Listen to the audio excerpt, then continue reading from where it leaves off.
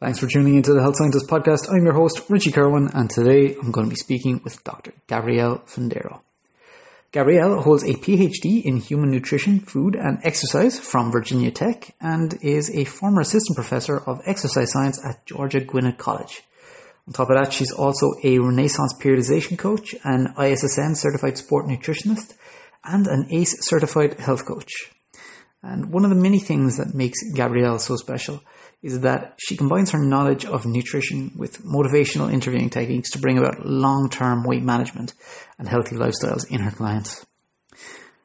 Although we rarely think about it, diet culture is responsible for some major atrocities like distorting people's body image and inadvertently promoting very unhealthy relationships with food or even eating disorders.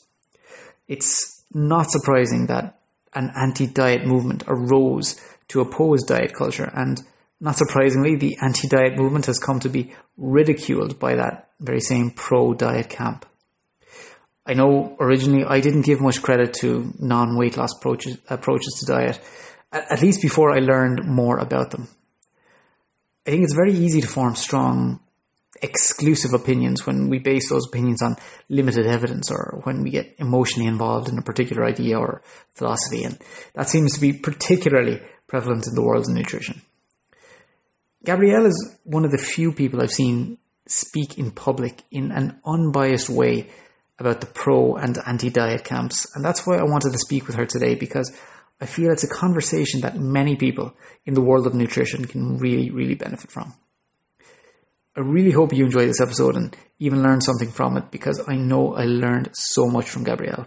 And if you do, I'd love it if you left a rating or a review on iTunes or whatever podcast app you use, or if you're listening on YouTube, consider hitting that like button and subscribing for more great podcasts. And if you can, please share the podcast on Facebook, Instagram, Twitter, or even LinkedIn.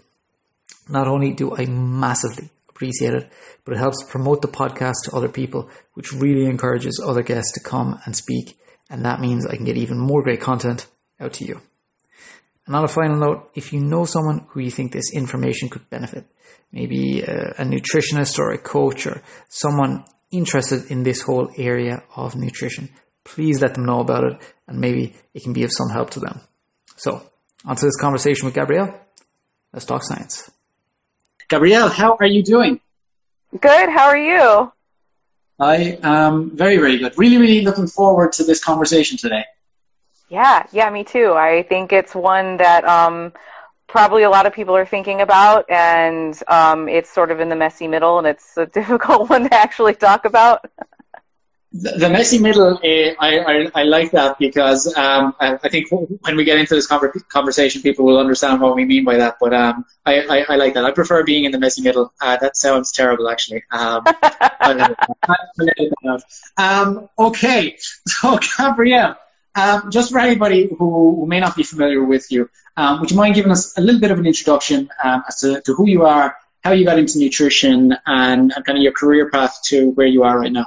Oh, yeah, absolutely. So sort of a long story, but I started out in academia. So I have a background in exercise science, and then knew that I wanted to become a professor. So I went on to do my doctorate in the area of gut microbiome. And then because I wanted to be an effective professor, I wanted to be, a helpful teacher, I did a 2-year fellowship in the scholarship of teaching and learning. And so I focused more on learning theories, behavior change, motivation. Came out of that and taught for 4 years as an assistant professor of exercise science. And in my 4th year, I was recruited by Renaissance Periodization to be an RP coach. Did that for about, I left academia, resigned, went to coaching full time. Then within a year, I started my telehealth business as well. So now I am dual coach in consulting and coaching for RP via email. And then I run Vitamin PhD Nutrition, which is telehealth coaching. And then, fast forward to this year, collaborated with Shannon to start on the Bridging the Gap series and start to establish, our creative endeavor of the comprehensive coaching framework. We've brought, Dan Feldman on as another collaborator, and we've gotten some really good feedback from other practitioners. So we're going to start, garnering their feedback and sort of modifying as we go, and hang out in that gray area, trying to improve the dialogue in the industry and bring practitioners together, so that we can have a productive conversation rather than sort of like yelling across this perceived divide. So that's one thing that I think is going to be really, really key to this conversation that we're going to have today. So one, you've got a really, really varied background. We're talking about academia, but you're also you're more involved in the coaching side. You're also involved in the psychological side, let's say, of coaching, whereby, I think previously or up to quite recently, it was very, very common for somebody who was a nutritionist or nutrition coach to be considered somebody who would just, give somebody a diet plan or a set of calories and say, okay, this is what you do, best of luck. But there's obviously a lot more that goes into it than that, and there's a lot of behavior change involved. And on top of that, you're also quite vocal on, let's say, some of the issues in nutrition that often, like you said, can or cause problems with communication between different sides. And it's great to have you on again, because you were actually my second guest that I ever had on the podcast all the while back, and we were talking about a very, very different subject. We were talking about the gut microbiome, and I think it's really cool to have you on for something completely different, because I think within human beings actually just love something that's polarizing, and that is definitely true in nutrition as well. And I think we've seen recently, in the past decade, let's say, the growth of what would be considered the anti-diet movement. Okay, and for there to be an anti-diet movement, they obviously need to be counter to something else, or they need to be anti-something. So they need to be anti a diet movement or a pro-diet movement, or a traditional dieting culture. And just to kind of set up this conversation, I was wondering if you could kind of tell us a little bit about what exactly do we mean by dieting culture, and what do we mean by this anti-diet movement that has kind of arisen against it? So I want to just be super transparent that I am not, an anthropologist and or a member really of either camp. I'm sure that I think at this point I might be labeled as either one by the opposing side, just because I'll talk about, I say things like, oh, let's talk about the context behind diets don't work, or let's talk about how useful it is to say calories in versus calories out. And in reading and trying to figure out, what are the meanings of the word diet? What's the meaning of diet culture or anti-diet culture? I found that it is, there are kind of two aspects. I think one of them really is more of a social justice movement, when we're looking at the influence of marketing around diet and how that is delivered to and how it's perceived by people of different cultures and ethnicities, and how it highlights racial inequality and health disparities. So that's one side of it. And then the other side is the more maybe practical side of, how is marketing around diet and body image, just how does that affect the way that we interact with food and exercise and how we perceive ourselves? So it's sort of a huge all-encompassing term that probably means many different things to different people. But the common threads that I've seen have been that we attach some moral value. So there's a moralistic approach to foods, to exercise, and to body size.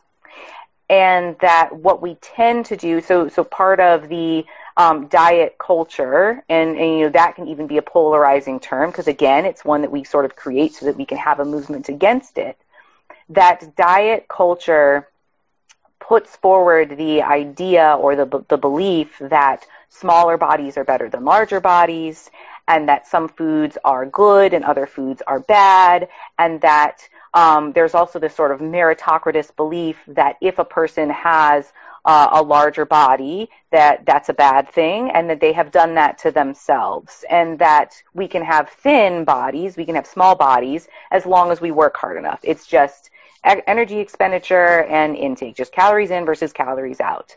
So it's this sort of, we stratify people in terms of like human quality based on their body size and based on their dietary patterns. That seems to be like the common thread that I see when I'm looking at authors writing about diet culture. But it seems like it's fairly new in terms of like an academic thing. I mean, it's talked about, and they are creating and validating questionnaires in dissertations and things like that to actually be able to identify what are the constructs of diet culture. Culture is just, it's the collection of knowledge and beliefs within a group. So it's everyone who's engaged in this industry. Technically, we're kind of like part of diet culture.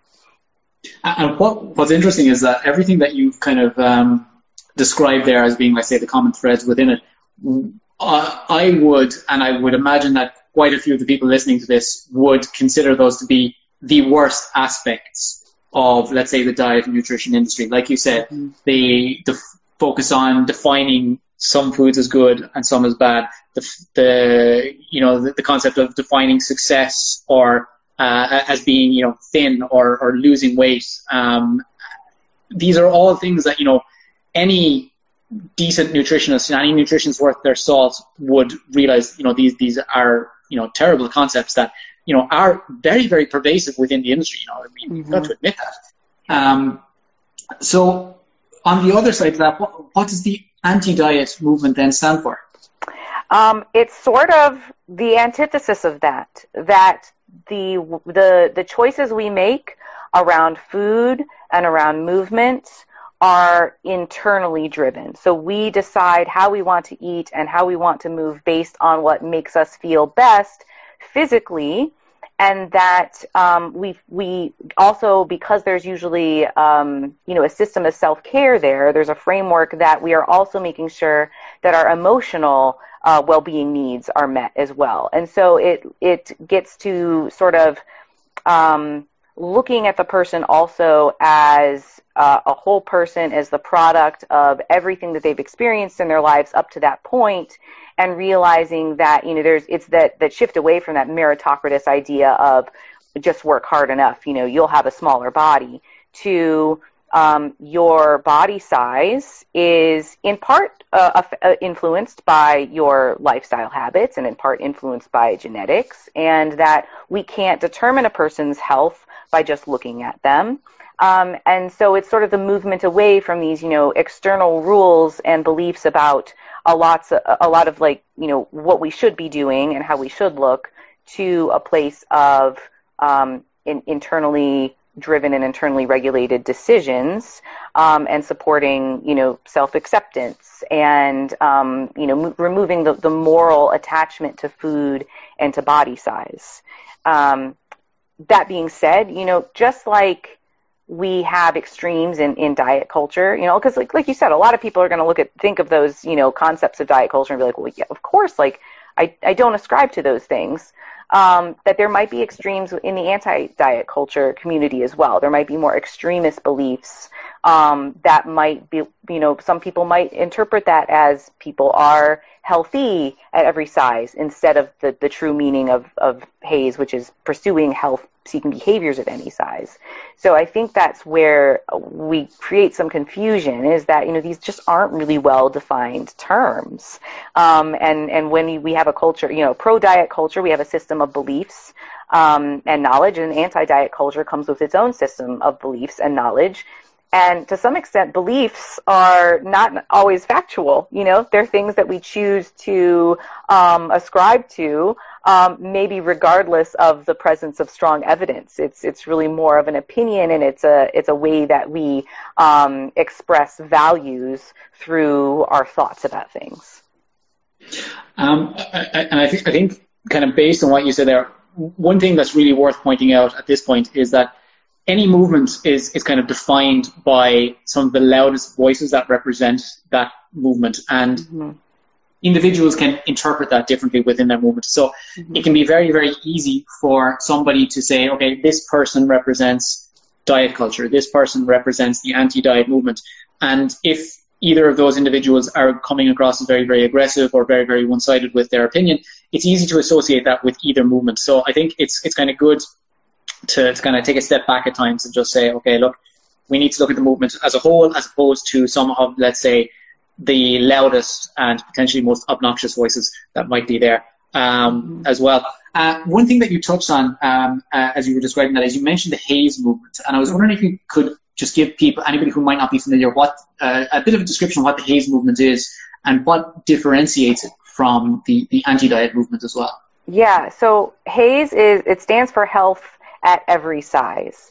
It's conflated quite often with the term healthy at every size.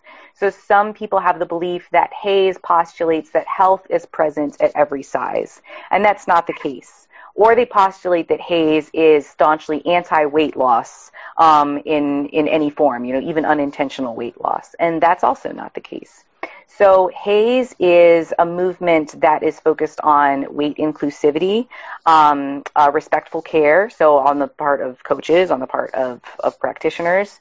It's about health enhancement, eating for well-being, and then life-enhancing movement. So what we're trying to, I say we, even though I guess I wouldn't say that I'm not Haze aligned, because being in the gray area, like when I say those things, I'm like, that all makes so much sense.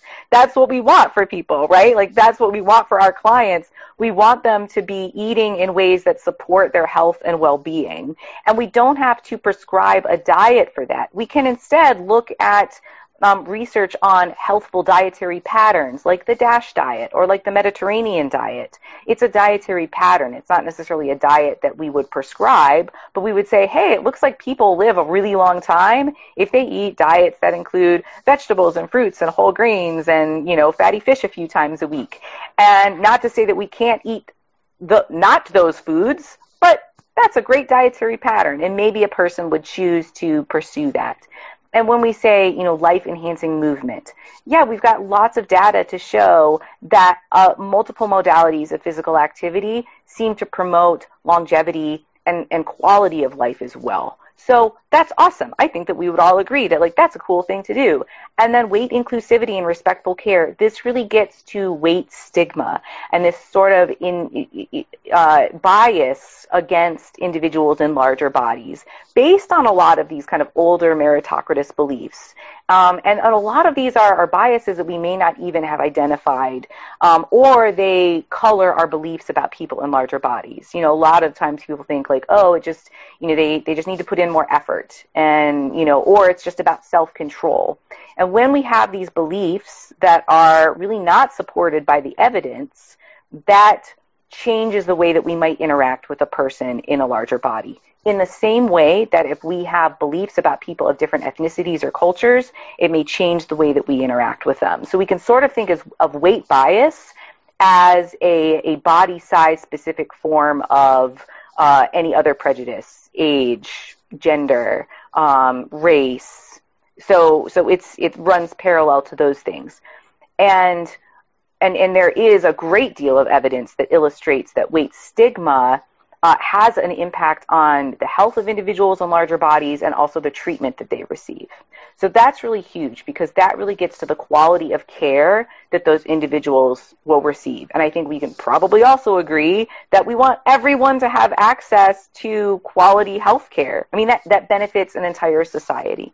So when we're looking at the paradigms of Haze, I think that most people would agree, we're on board for that. That is about treating people well. It's about ensuring that they have quality and quantity of life.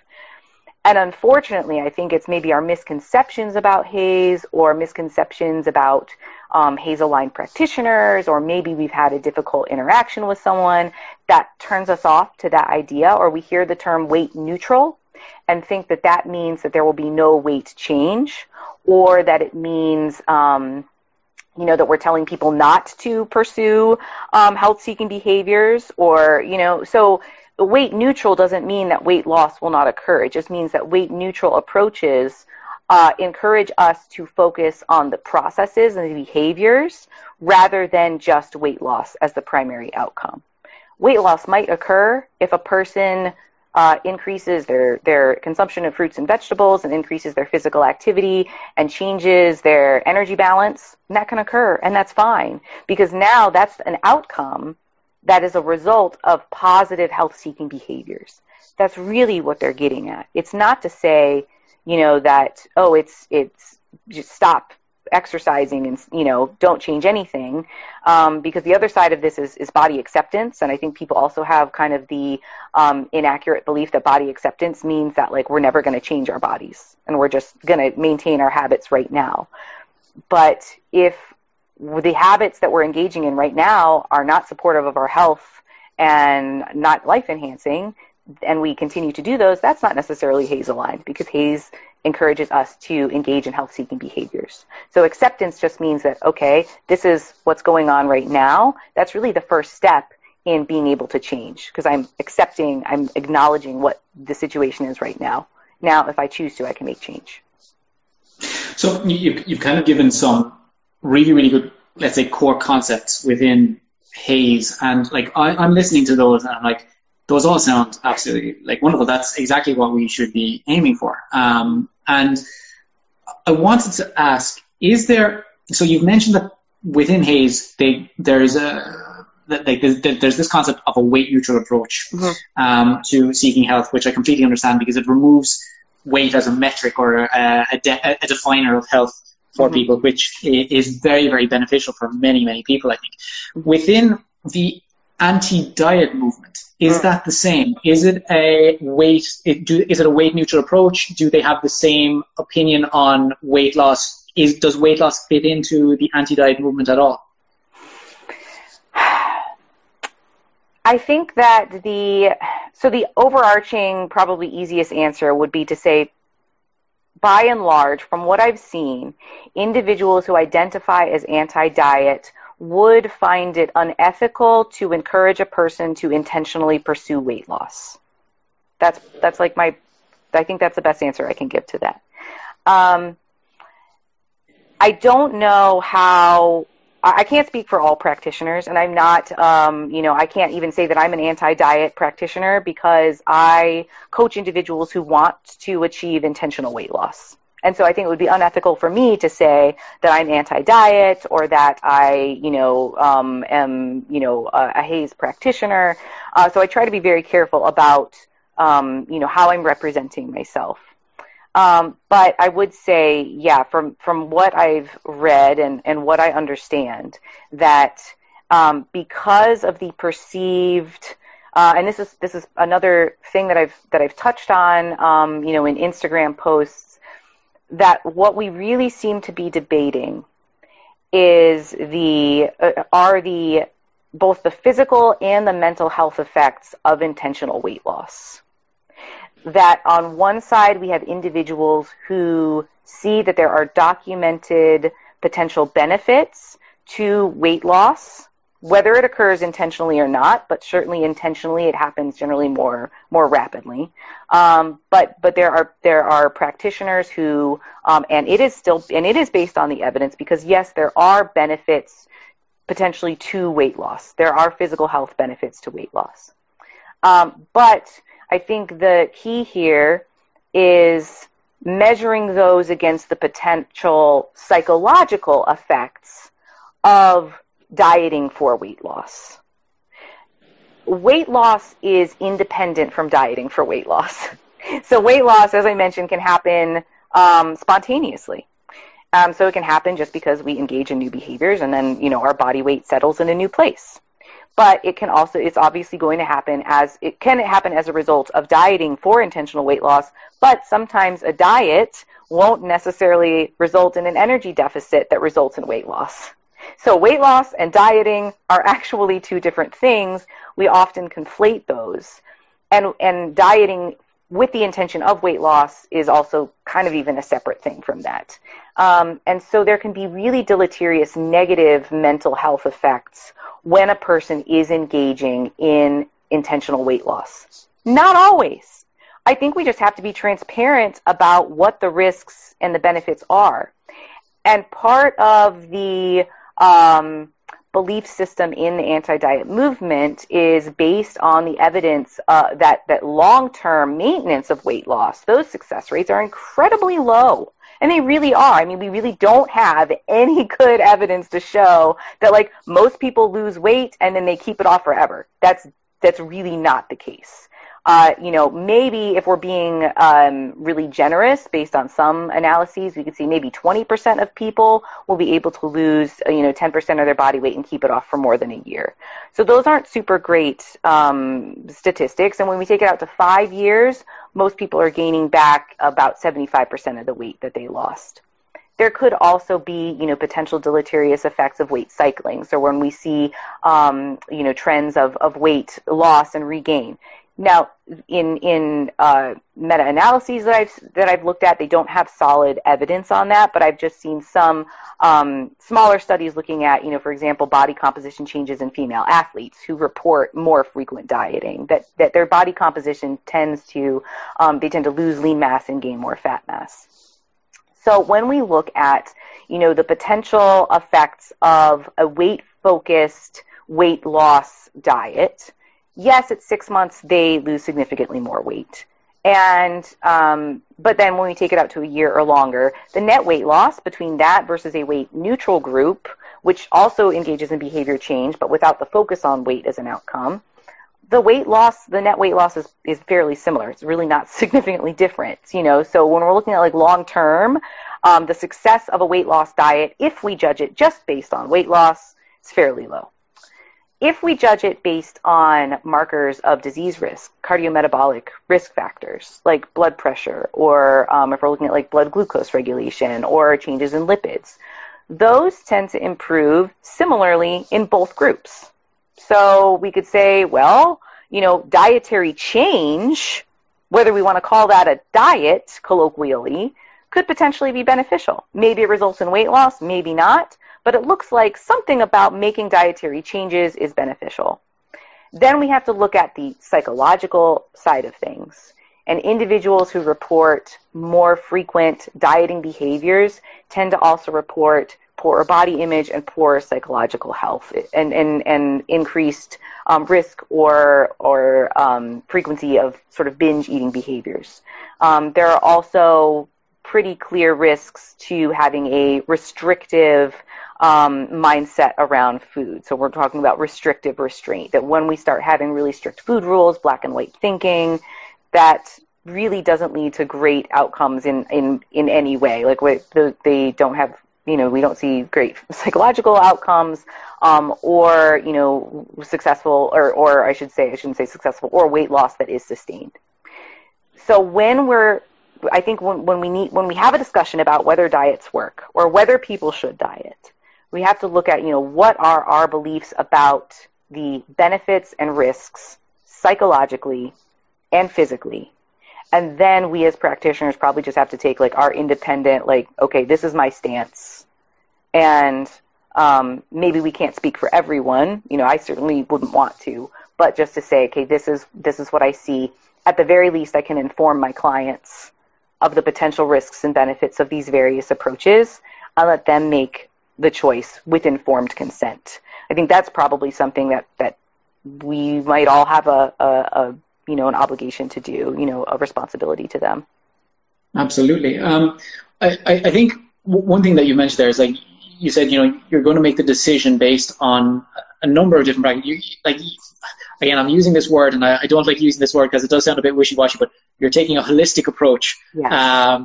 And like, I love holistic because it's exactly what I want to say, but unfortunately it's become so hippy-dippy, it feels terrible to use. Anyway, you're using a holistic approach to basically help your client improve their health. And it is multifaceted. There are multiple areas that you need to consider. Mental, psychological health is one of those.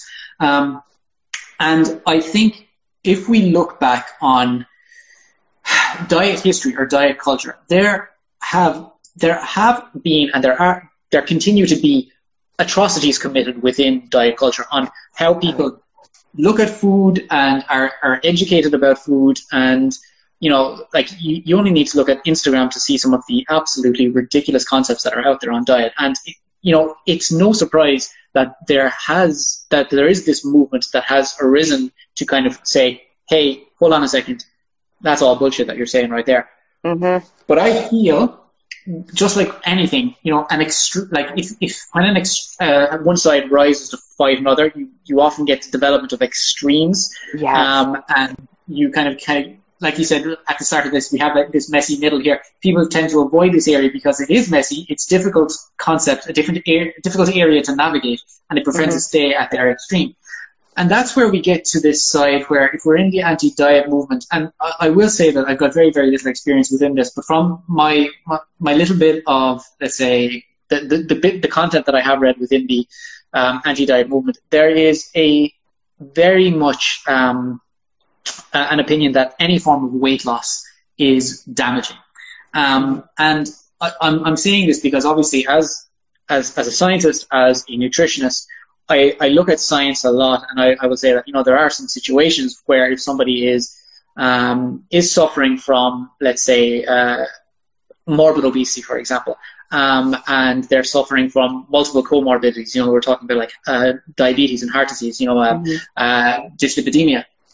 We know for a fact that weight loss can help in that situation. But would it be fair to say that the anti-diet movement would say that weight loss is not a useful approach for that, for helping somebody in that situation? I love that you asked this question, because this gets to one of the common, like the really confusing points. Weight loss is not a behavior. It's an outcome. And so so I think what there might be there's 2 points of contention there, I think. One is, does that weight loss actually improve all of those comorbidities? And there's evidence that, yes, that it would, and then there's evidence that maybe it would, but, those correlates don't always agree in the literature. Is it about, correlating those with BMI versus body fat? And I don't ascribe to either one of those. These are just the things that I've heard. These are what people, kind of debate about. So does that weight loss actually improve that person's physical health? Does that weight loss positively or negatively affect their mental health? And then the other side of it is, because weight loss is not a behavior, it's an outcome, that Hayes, if we can borrow from that, Hayes would recommend not that weight loss is off the table, but that we don't say, hey, you need to lose weight. We say, what are some changes that we could make that would be supportive of your health, that would be supportive of your quality and quantity of life in terms of dietary changes and physical activity changes. Those are behaviors. So that's really, I think, the potential positive outcome here is that shift to behaviors, because it is kind of discouraging to hear like, oh, okay, long term, diets don't really result in sustainable weight loss for the most part. And so, okay, so maybe we and diet, it's so great that you said holistic too. Diet is another word that's been kind of like tossed around a little bit, and we're all kind of like, do I say that? Like, do you guys know what I mean when I say diet? Do you know what I mean when I say holistic? And people are like, no, I don't. Can you please tell me what you mean? Because it might be something different from what I mean. So if we say, a restrictive diet that is not sustainable for us long term does not work, we probably can all agree with that. We can probably also all agree with the fact that, yes, an energy deficit will result in fat loss. But there's so much more that goes into an energy deficit than just move more and eat less. I mean, that is reductionism it's to the point of almost being like, it's just not helpful. And it's helpful in terms of helping people know that, like, hey, just changing your diet doesn't necessarily lead to weight loss because you need to have an energy deficit. Okay, that's helpful. But, we still have to talk about it with greater context than that.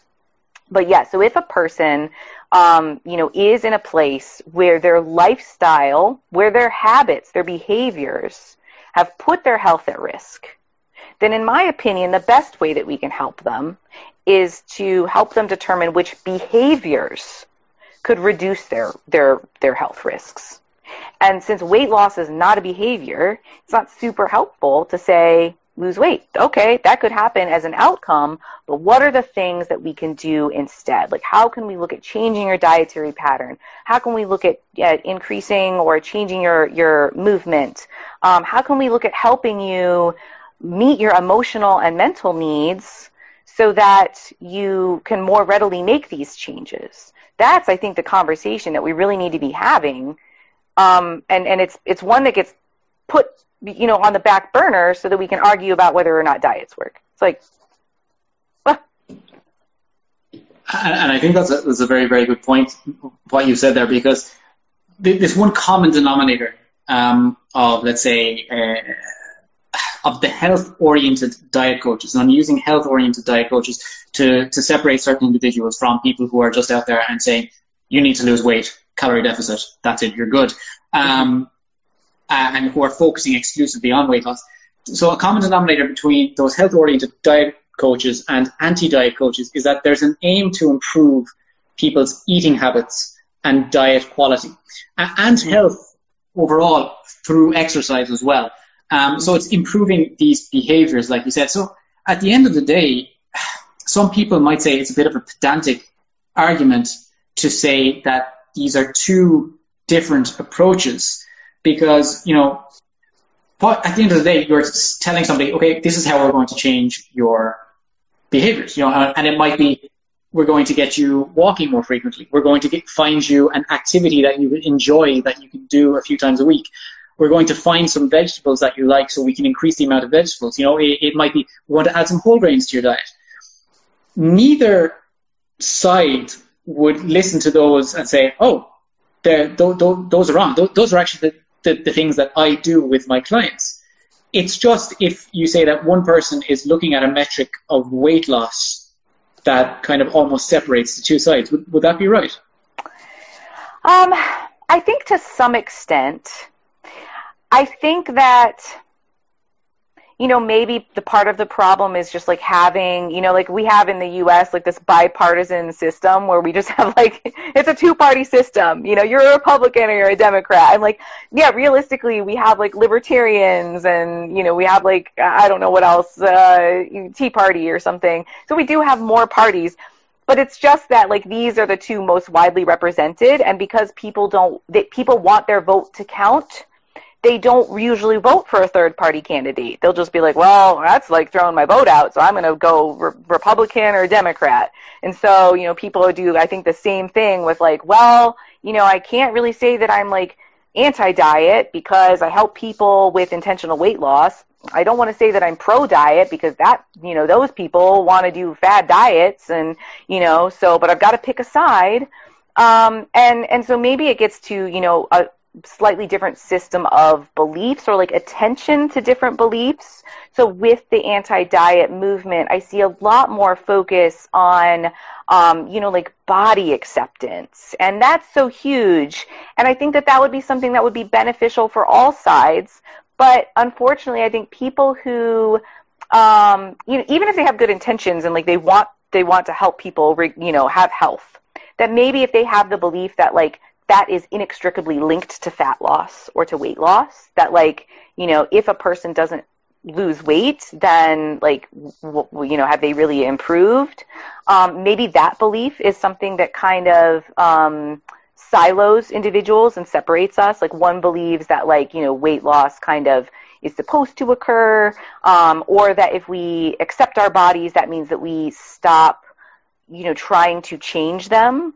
Whereas on the other side, it's body acceptance is different from, trying to, you can accept your body and also it will change, but maybe not necessarily that you have control over changing it.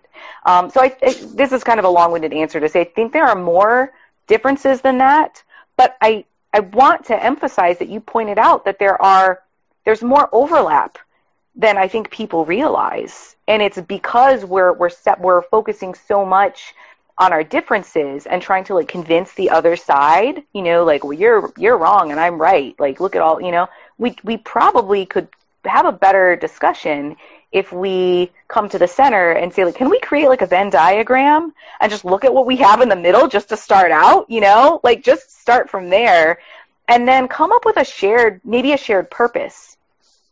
And that might be the other challenge, because when we are coming from a place of, beliefs that dieting is harmful and that creates harm, and I want to be an ethical practitioner, then I say I'm not going to coach people for intentional dieting because I think that creates harm. And on the other side, we have a practitioner that says, based on the evidence, have, and they both can be based on evidence. Like one saying, I'm looking at harm from a psychological aspect. The other practitioner says, from a physical standpoint, I think that maintaining a high level of adiposity, that creates harm. And so I'm not going to tell people to do that because I want to be an ethical practitioner. So if we both want to be ethical practitioners, that's a shared purpose. Now, how can we have a discussion about that going forward? And I think having that conversation, that discussion is vital, and it will be vital at some point.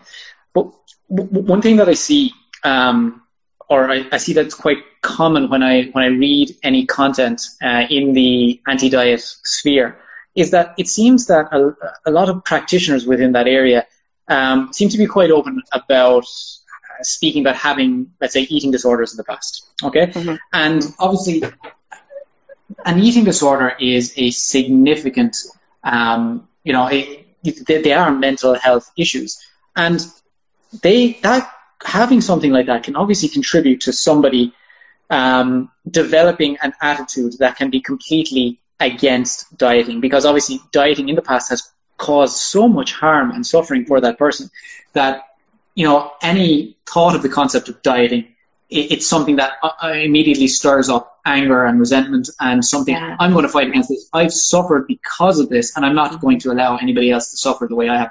And I think that is completely valid and understandable. But I think that may potentially be a barrier to certain individuals within the anti-diet movement looking at any benefits that could be had from a weight loss, and I don't even like the idea of saying a weight loss focused approach, but an approach that may involve weight loss as an endpoint to it. And I'm just wondering, is that a possibility for why there might be, one of the reasons why there might be a lack of discourse between the two sides? Oh, I think so. I mean, when we, as practitioners, we all have to be aware of our biases. And I know I have them, and when we work with certain groups, or when we've had a really formative experience, like living through an eating disorder, that will shape our entire perspective. It puts a color on the lens of our sunglasses, so I view the world through orange sunglasses, you might view them through blue sunglasses, and we look at the same thing and we see it in different tones. So, if an individual, has been harmed by what they perceive to be diet culture or the culture of dieting, I think it's natural, that because we are human and we care about other humans, that we would want to protect others from going through that experience. And I think it actually, it's interesting, I think, even to think of this on the other side of things. Quite often we interact with with individuals in ways that might mirror or reflect the relationships that we have with ourselves. And so I think it's worth looking at our beliefs about, if we have beliefs about individuals in larger bodies or just any other individual around, your beliefs about that person, where are they coming from? So if you have the belief that people in larger bodies are lazy and they're not putting in enough effort, or if you believe that, or if you find yourself to be very judgmental of other individuals, it might be a sign that those are things that you feel self-conscious about within yourself. That if you're judging others, if you don't like something about a person, that seems to really trigger you, that maybe you have some beliefs about yourself that are uncomfortable to sit with. And maybe by telling yourself that it's just a matter of effort, maybe that makes it a little bit more, within your control. And so I think it's just worth looking at why we have these beliefs. I mean, I can tell you from experience, yes, I went through, I had an eating disorder and I went through treatment, and I have been in different sizes of bodies, and those experiences absolutely shape the way that I interact with clients. And we can use that in a really beautiful way, because that can help us to empathize with other individuals who might have gone through something similar. But it can also, kind of maybe create a little bit of defensiveness, or, we can be triggered or be a little bit dogmatic about some of our beliefs because we cling to them so tightly because they are internalized as just part of our core. So I'm like, I want to help people. I'm a helper. That's what I do. And I don't want people to be harmed, but I also have to be careful about, am I looking at it through a lens of everyone's at risk? Everyone's at risk of going through a diet, and that's really not the case. There are plenty of individuals who will pursue intentional weight loss, and they will lose the desired amount of weight, and then they maintain it for a long period of time, and they feel great about it, and that's okay. So I think we also have to, acknowledge that those realities exist, and that we have biases and a specific perspective that we can, like I said, use in a really beneficial way, as long as we're cognizant about it. And I think that's a really, and again, this is why, I'm having this conversation with you, Gabrielle. That's a really balanced way of looking at the situation, because you're quite aware that there are multiple different approaches and different ways of helping an individual, and every situation, every individual is going to be quite different. And I think it's really, really important to be open to different ways of helping somebody. When you're stuck within a certain, and you mentioned the word dogma yourself, when you're stuck within a certain dogma, be it let's say the diet culture, the pro-diet, pro-weight loss as a metric culture, that dogma, or if you're in the anti-diet dogma, you've got set rules that you'll say, I am never going to do this, or I'm never going to do this. And I think that's quite unhelpful, because these are all different tools that we can use to help people. At the end of the day, the goal is to help somebody become healthier, or the healthiest version of themselves. And I think the more tools that we have and the more that we can draw on, the better we are as practitioners. That's just my thoughts on that. And the reason I'm saying that is because I have heard some individuals, and it's very important that I say individuals within the anti-diet movement, say things like, anybody who has had success with a diet, long-term success, has only done it through disordered eating practices. And I think that's unfair to a lot of individuals who may have had success. And that's not to say that I do not believe that diet culture is very, very much responsible for causing disordered eating in an enormous amount of people. But I think it's unfair to say that it causes it in them all, if you know what I'm saying. Yeah, absolutely.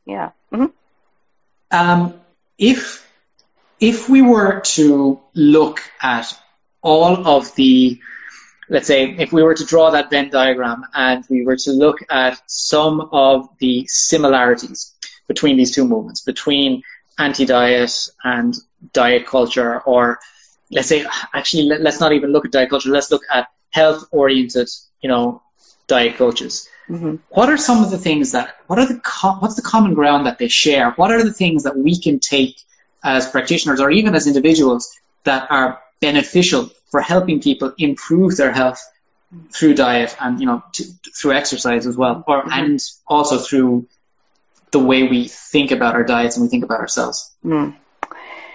I think one would be autonomy.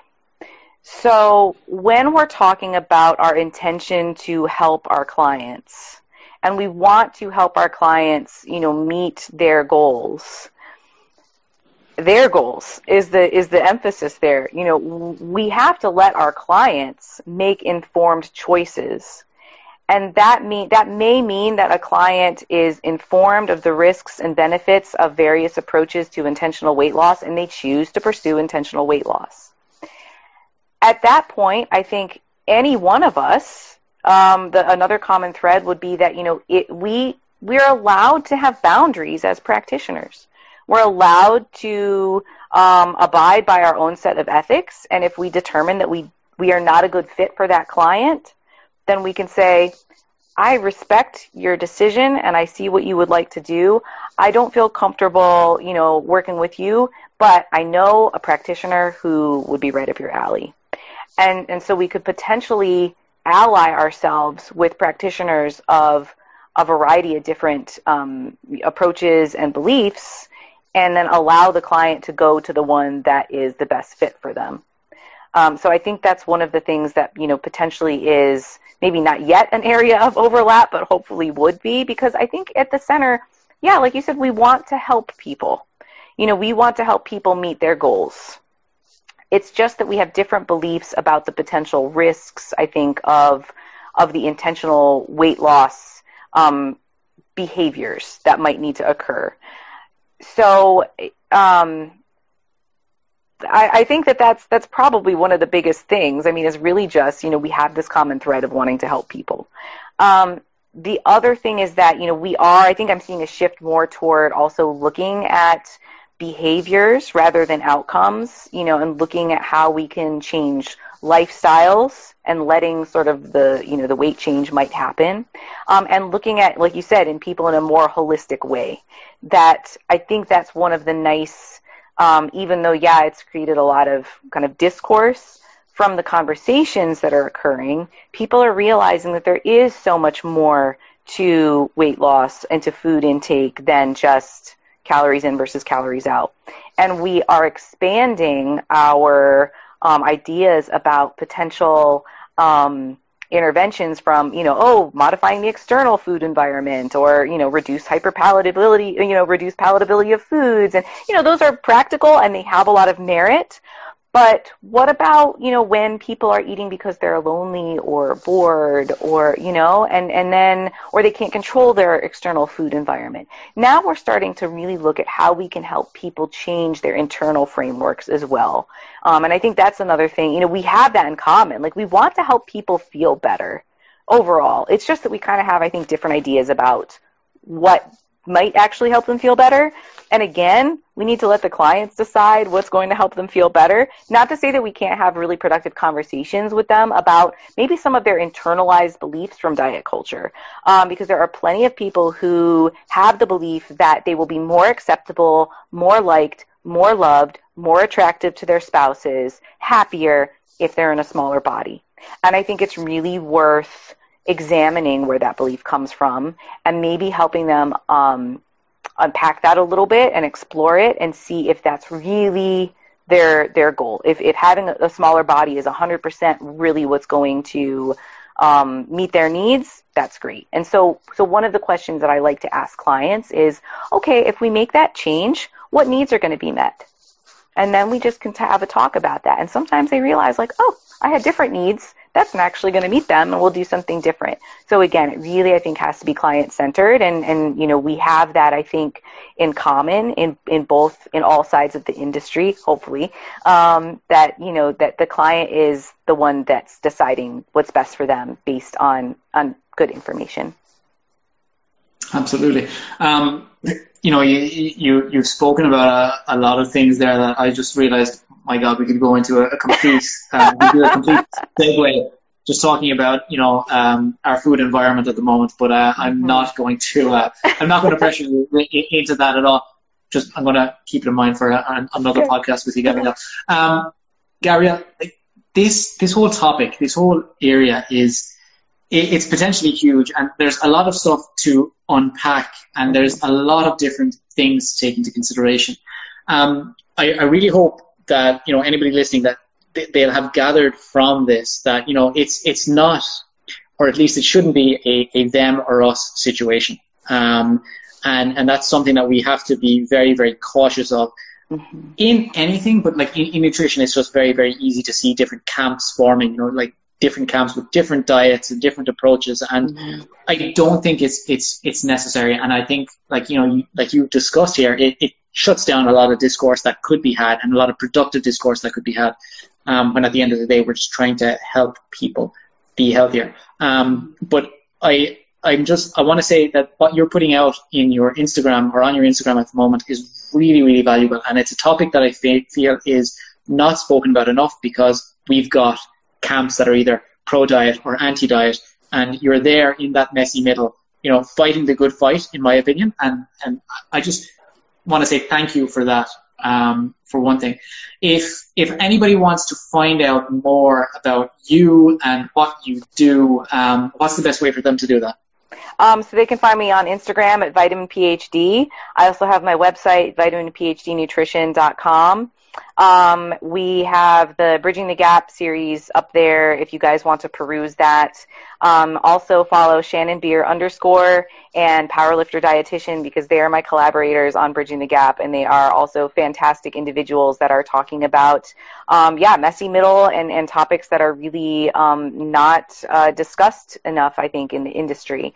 And I try to answer all DMs, and even if you want to yell at me or whatever, I'm totally here for it. I am ready. I was asked by a colleague, are you ready to be in that place, and for what people might say and whatnot? And I'm like, absolutely. I'm out here, like I'm in the arena. I want to just create conversation, and I might not say things in the best way. I might not always be correct. I'm gonna make mistakes 100%. But even in doing this, I hope that I can model that.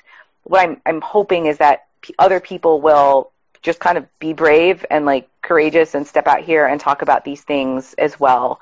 And can I give my quote from my Brene Brown book too? You can, of course. Okay. All right. So I want to share this with you guys. This is Braving the Wilderness by Brene Brown. This is a really fantastic book. And man, like if you're in the messy middle, if you're anywhere in the diet industry and you read this, you're going to be like, there are so many overlaps. And I had mentioned this quote the other day in my IG Live where I interviewed Dan, but I want to share it here too. She says, the sorting we do to ourselves and to one another is, at best, unintentional and reflexive. At worst, it is stereotyping that dehumanizes. The paradox is that we all love the ready-made filing system, so handy when we want to quickly characterize people, but we resent it when we're the ones getting filed away. So I just can't think of something that's like more fitting than that. We don't want to feel the shame that can come with sort of the label of either, diet culture or anti-diet culture. And unfortunately, shame is something that we kind of do to each other to try and like create change. And it's just not super effective. And so the better job we can do to reduce the shame that comes with saying like, oh, maybe I caused harm, or like maybe I was wrong about some things, and just say, hey, I made a mistake and I didn't say this in the best way. And, can we start over again? Can we improve from where we left off? I think the more that we can do that, the more productive our conversations will be, because we won't have that need to like put up our armor and be like, these are my opinions, and like, this is right, and you definitely have to be wrong. Otherwise, I might be a little bit wrong. It's okay if we're like a little bit wrong and a little bit right, and maybe we can, improve from there. I think being able to admit when we're wrong, hugely important, and then less use of labels, and less assigning of labels is a really, really beneficial approach. Thank you, Gabrielle, for sharing that with us. And thank you for joining us tonight. And hopefully I'll be able to get you back on here soon, because you've been on this podcast twice now, like, so you're a regular at this point. Yeah. So let's get you on again soon. So Gabrielle, thank you very, very much again, and have a great evening. Okay. Thank you. You too. Thank you so much for tuning into this episode of the Health Scientist Podcast. I really hope you've enjoyed and maybe even learned something from what we've spoken about today. And if you did, I'd love it if you could leave a rating or a review on iTunes or whatever podcast app you use, or maybe even share a link on social media, in your Instagram stories, Facebook, Twitter, even LinkedIn. It really helps spread word of the podcast, which means I can continue to get great guests to speak about different topics in health, which means more content for you. It really means a huge amount to me personally too. If you ever want to watch one of the podcasts live or ask questions to any of the guests, you can do so by following me on Instagram at @BeMoreNutrition. That's at @B_more_nutrition. And I'd love to hear your comments and feedback about the podcast. So please comment on the podcast post or feel free to drop me a message directly. And if you ever have a suggestion for a guest that you'd like to hear, please do let me know. I'll be back soon with another podcast. See you then.